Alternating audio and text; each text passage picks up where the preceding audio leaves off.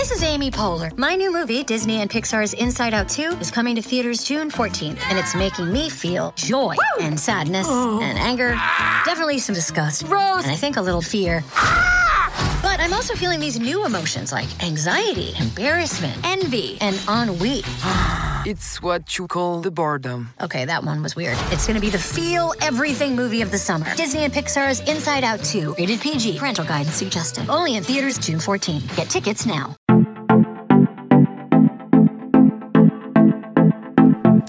You guys, welcome to episode 61 of The Smush Room, the podcast that deep dives into well-known and, more importantly, not so well-known hookups of your favorite reality TV stars. It's me, Troy McEady. How are you? Good to hear it. We have a really reality television-based episode today. I mean, I know that it always is kind of adjacent, whatever, but, like, today it's like, these are reality TV trailblazers we're talking about today, ladies and gentlemen. Roll out your red carpets. Seriously, we're talking about reality television royalty, if you will. And I'm very excited. Before we get to that, I feel like I should let you know that I survived I don't even know what you would call it. A poltergeist? I don't know. There was a poltergeist in my apartment this week. Allegedly, it could have been a poltergeist. It could have not been. In my opinion, it was. I've told you guys that I live in a building that was built in like 1918 or something. And so it just harbors a lot of like energy. Whether that's negative or positive is up for debate. I've lived here for about a year now, and well, yeah, a lot of weird shit has happened. Which, by the way, is so crazy because I remember in the room that I'm sitting in right now, I remember right behind me, I recorded the first episode that I ever did here. If you go back and listen, it was Drew Barrymore and Tom Green. And I actually went back and listened to it just for the hell of it the other day, because sometimes I'll go back and listen to really old episodes to just cringe at how weird and nervous I used to be on camera, microphone, whatever this is. Whatever this doohickey is.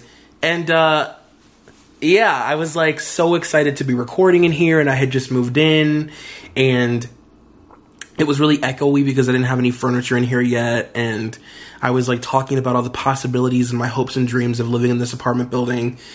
And so much has happened in a year. Just so many life things. But yeah, so I have this thing in this building. It's called cluster flies. If you are not driving or doing anything that requires your hands, you should Google it. I would Google image it, if you will, just because I don't know, I feel like we should be on the same page as to how horrifying this is.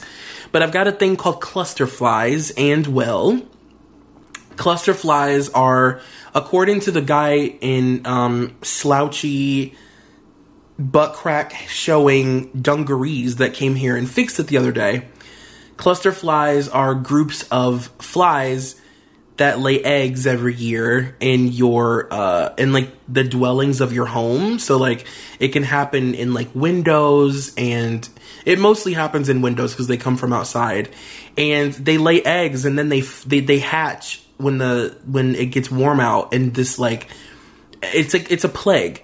Like, I'm not kidding you. I killed, at the very least, I'd say I killed probably 30 flies the other day.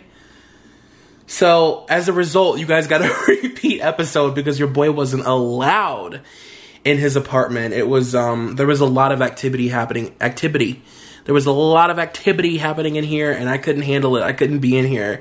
I was literally a madman running around with, like, shoebox lids and, like, paper plates. Like, I was, like, that neurotic psychopath trying to kill flies that I could never be fast enough to get to with, like, I don't know, a fucking paper plate. Like, that's so dark.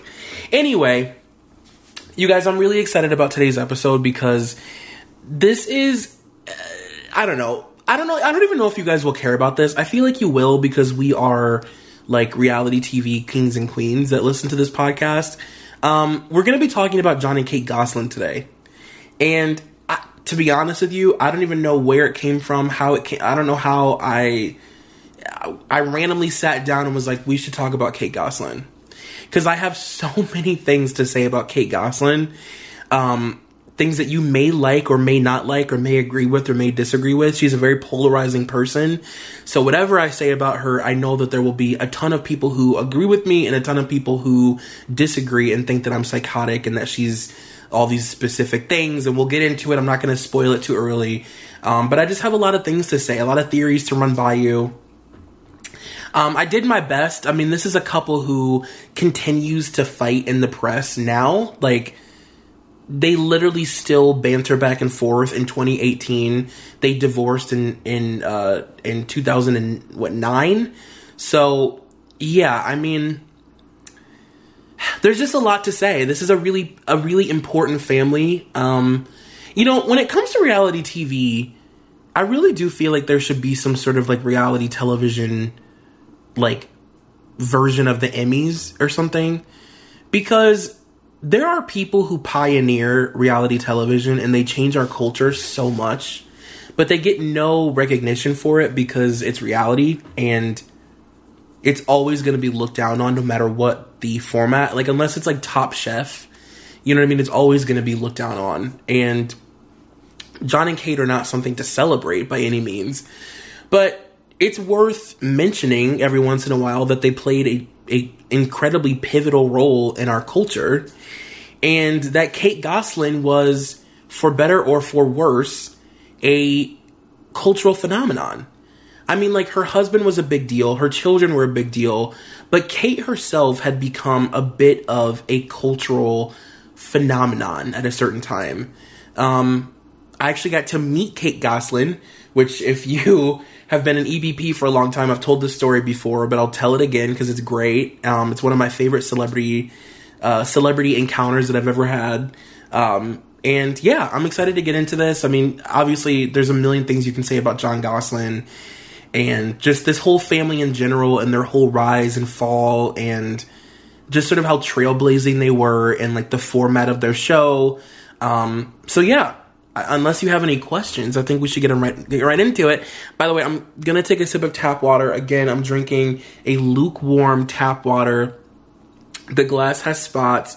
Like, I truly hate tap water, and I know that I was embarrassed that I said that in whatever episode it was that we talked about this, but, like, I don't really care. I hate tap water. I think it tastes like dirty pennies, and every time I take a sip of it while I'm drinking it for this podcast, I feel like it makes my mouth more dry, and I feel more thirsty after, which scares me. You guys, Jon and Kate met in October of 1997 at a company picnic, and they got married on June 12th of 1999. Kate very famously suffered from fertility issues at the beginning of their relationship, which led to her getting pregnant through fertility treatments. And there's a lot of controversy surrounding the authenticity of Kate's issues with fertility. It's something that we'll talk about, but, like, obviously I don't have some sort of exclusive on whether or not Kate is actually fertile. Like, I've not been able to swab her vagina, but I do have some notes on what I think and what's going on and why these allegations came up.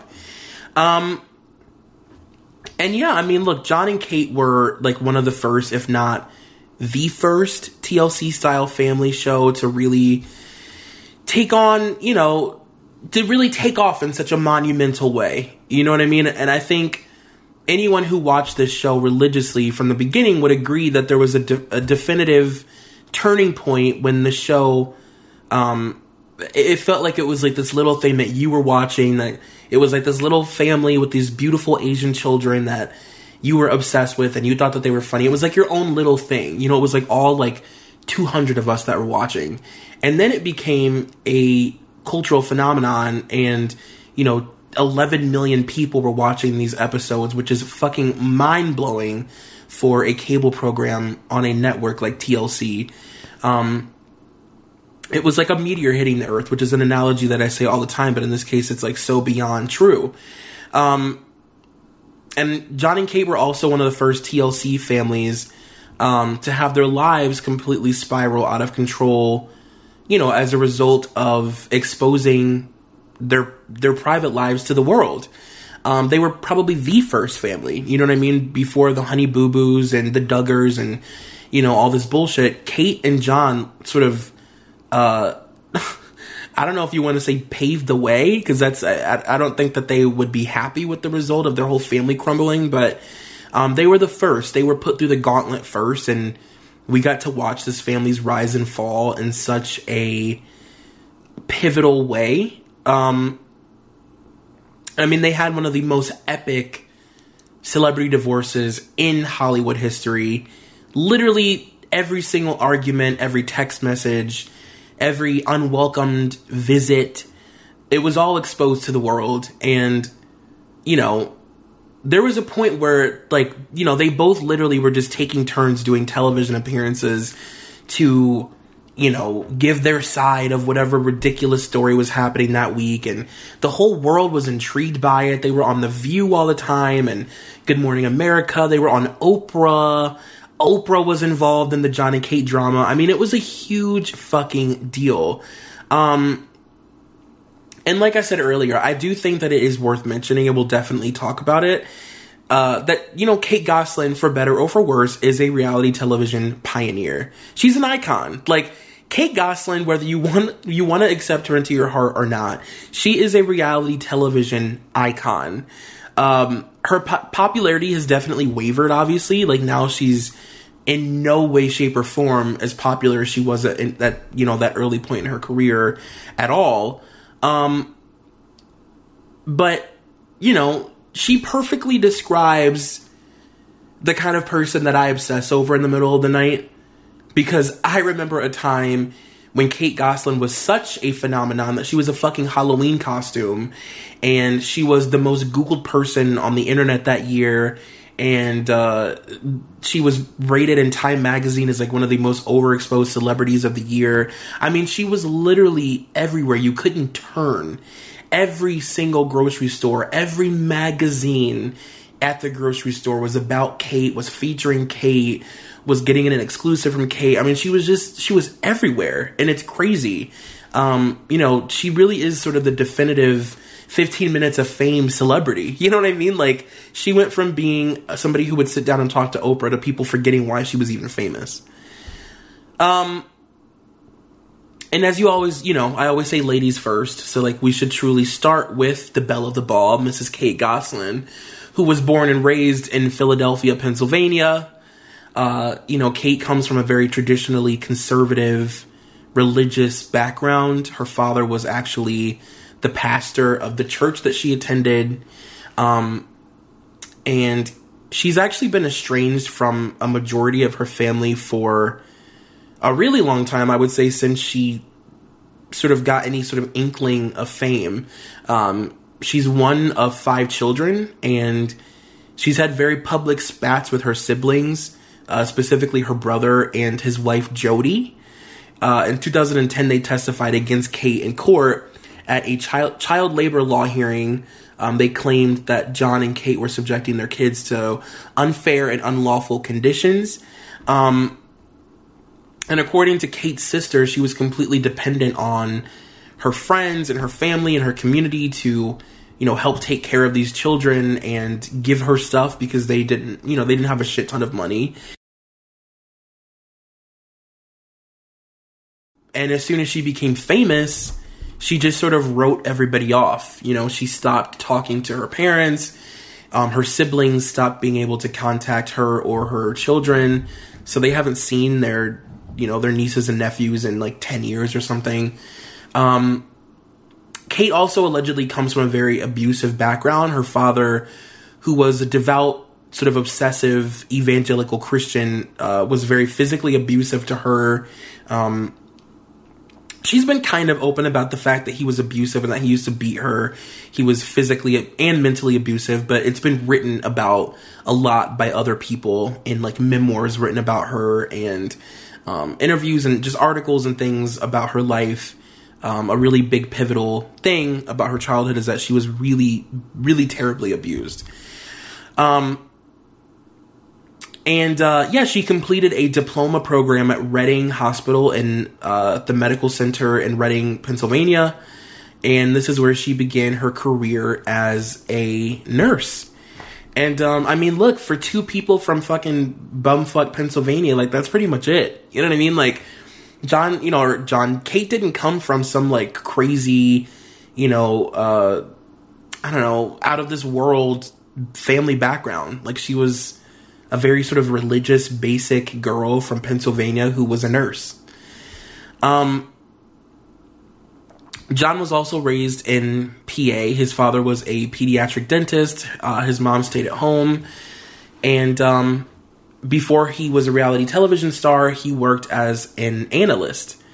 His family also had a shit ton of money.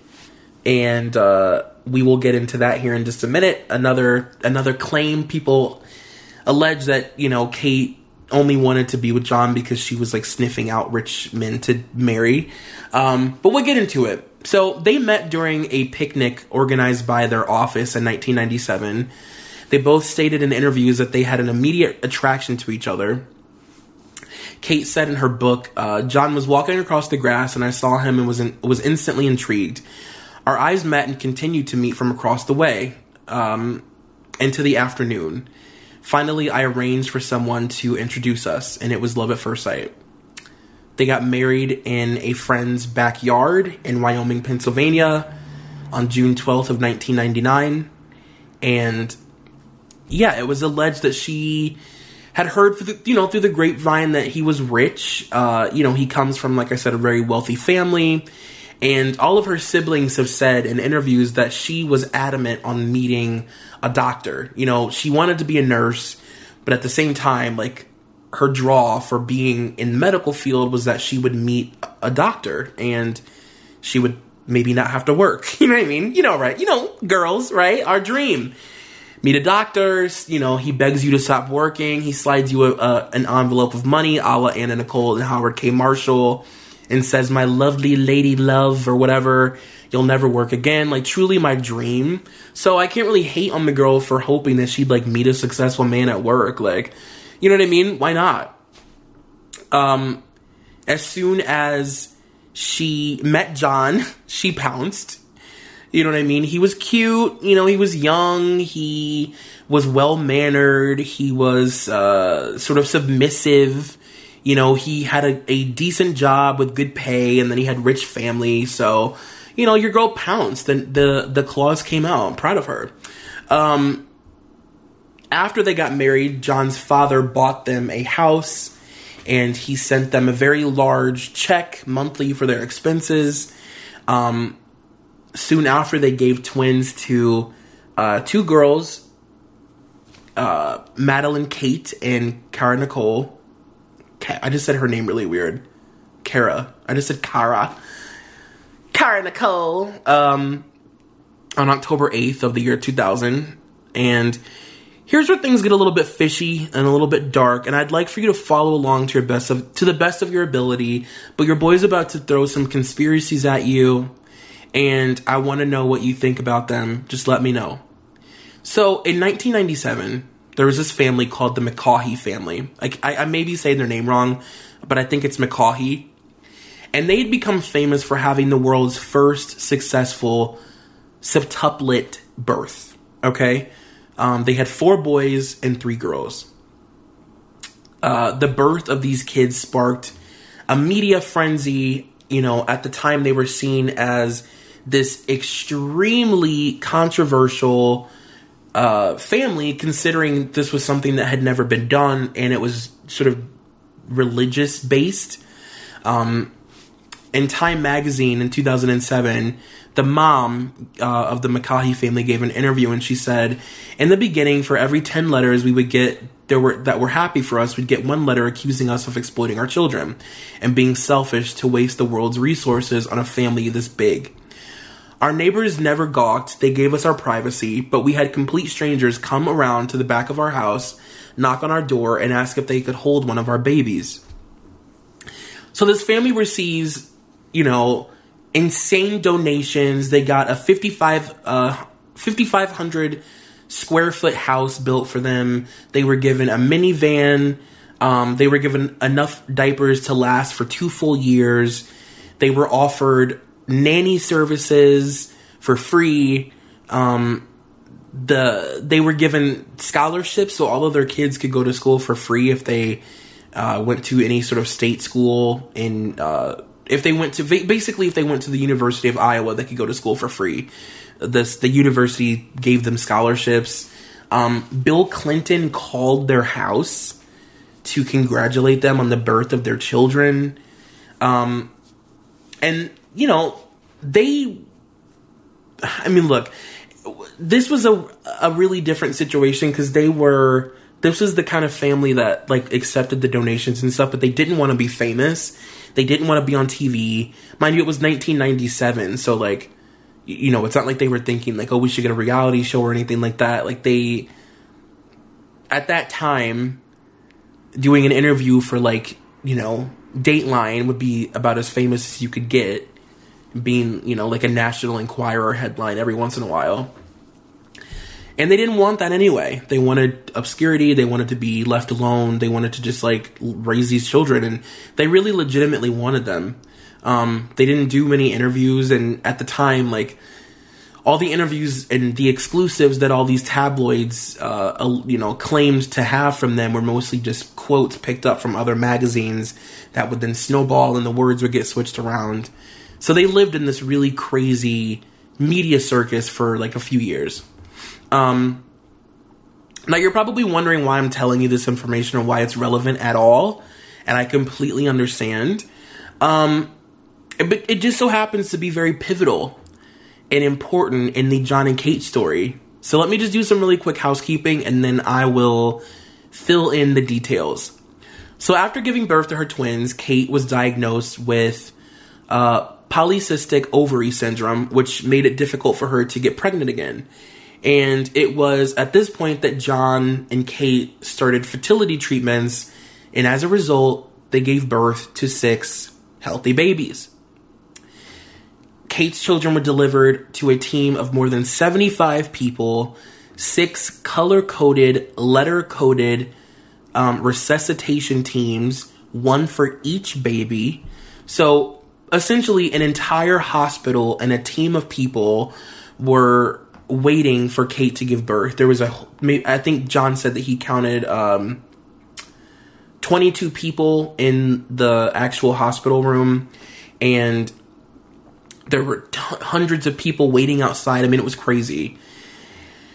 I wrote down a quote. This was in early 2004. Jon said, "Each baby had, I believe, a doctor and 3 nurses. I took a head count in the room, and there were 27 people. But outside the room, there were the rest. There was a second room with 3 baby-like cradles for each of the babies, A, B, and C. Then D and E and F were in the operating room. Everything actually went very smoothly."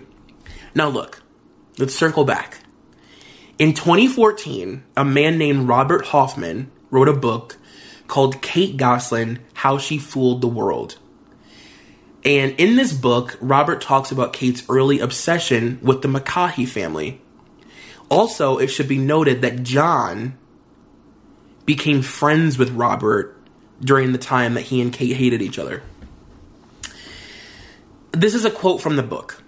It says, "Apparently, Kate was so inspired/obsessed with the headlines of Bobby McCaughey for having had sextuplets in 1997 that Kate decided she wanted to have the same experience and popularity no matter how she had to achieve it."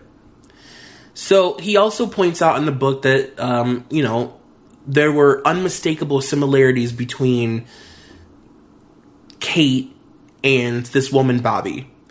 Kate gave birth to sextuplets 7 years after the McCaughey family, and they were both very strongly against reducing the number of babies in their bellies, and they used their Christianity as a reason to go forward with the births. They said something like, God made it so that all these children were to be born, so we're going to go forward with it or whatever. And in Kate's book, she talks about the process of naming her children, which she states, was done just kind of completely at random, according to Hoffman. It was done completely at random according to Kate. But then according to Hoffman, the McCaughey's first daughter's name is Alexis, and their last born child's name was Joel. which is the same for Kate. And they had... It's weird. I mean, look, it's weird. You know what I mean? It's undeniably kind of weird. Like, I thought it was reaching, kind of, but, like, it's not at all, actually. I mean, she very clearly was inspired by this family, and even people in her family have talked about how obsessive she was with this woman, this, like, Christian woman who got all this publicity from having all these kids. Another rumor that followed Kate around for many years is the fact that she may have been lying about her diagnosis and the reason that she couldn't have children.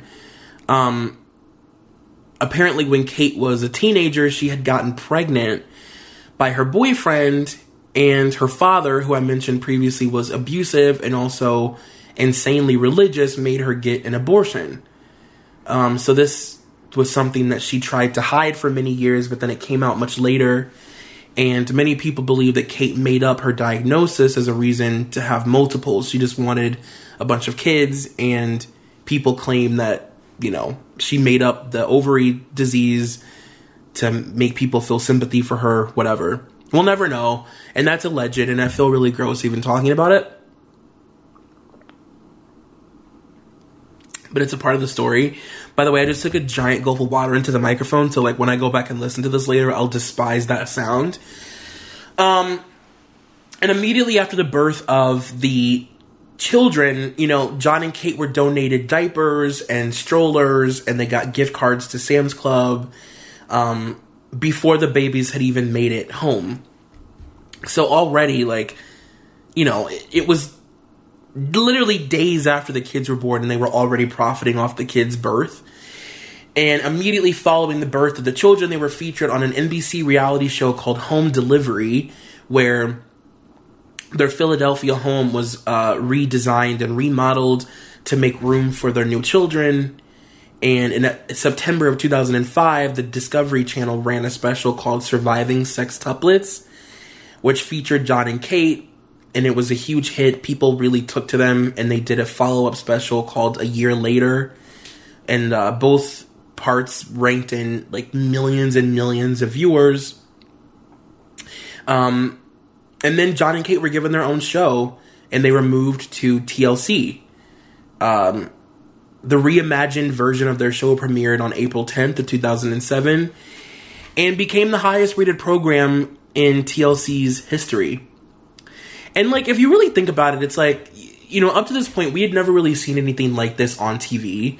You know, their family was so weirdly normal while being unimaginably strange and, you know, just sort of so out there. Like, it was something that we couldn't really, you know, none of us could really picture what it would be like. They already had a set of twins, which is interesting enough. And then they had this giant group of these little adorable Asian babies that were just, like, literal angels sent here to be cute on camera. You know, and even though their kids were cute, I do think that people obviously enjoyed watching them grow up. Like, I think that that's undeniable. We loved watching their kids to just exist. We loved watching them interact with each other, their individual personalities, watching how they interacted with their parents, and how the older twins interacted with them, and how, you know, Maddie was like an Angelica. Always was a Maddie stan, by the way. Lived and died for Maddie and her Daria fantasy from birth. I mean, like, truly, Maddie is my angel. She's my spirit angel. I've never related to a child more. Sarcastic. She's got a sarcastic tone to her voice. She's a little ornery. You know, she's a bitch. Like, she's the best. You know, she's got a quick wit. She's too quick for her mom. And you know, she calls those kids dumb babies. She's Angelica. Like, I live for her. But, you know, I do think that Kate was a huge draw for the show, for better or for worse. I think, you know, she's such a polarizing and sort of unapologetically authentic television character, and you either loved her or hated her.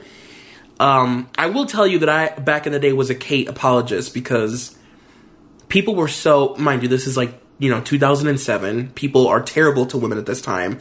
We still are. People hate women now, but at the time, we were even worse. And people were so just chauvinistic and like sexist about the way she looked and how she was too assertive and she was too straightforward and too whatever. It's like, are you fucking kidding me? You guys, I hate to cut you off, but at this point, I think you know the drill. You got to be a Patreon member to hear the remainder of this episode. So, go to patreon.com/ebpsychos. At that point, you will be asked to donate, and then when you donate at this level, you'll get this podcast, you'll get the remainder of all the episodes every single week. You'll get Liz Bentley's Feathers in My Hair, which is the Teen Mom podcast. You'll get me and Molly's Brittany and Kevin Chaotic special. You'll get all the stuff that Molly does exclusively through Patreon. It's well worth it. And also, if you're not a member of our Facebook group, go to mollyandthepsychos.com. It'll take you straight to it. And all we do all day and all night is talk about reality TV. It's super fun. So, like I said, patreon.com/ebpsychos and mollyandthepsychos.com.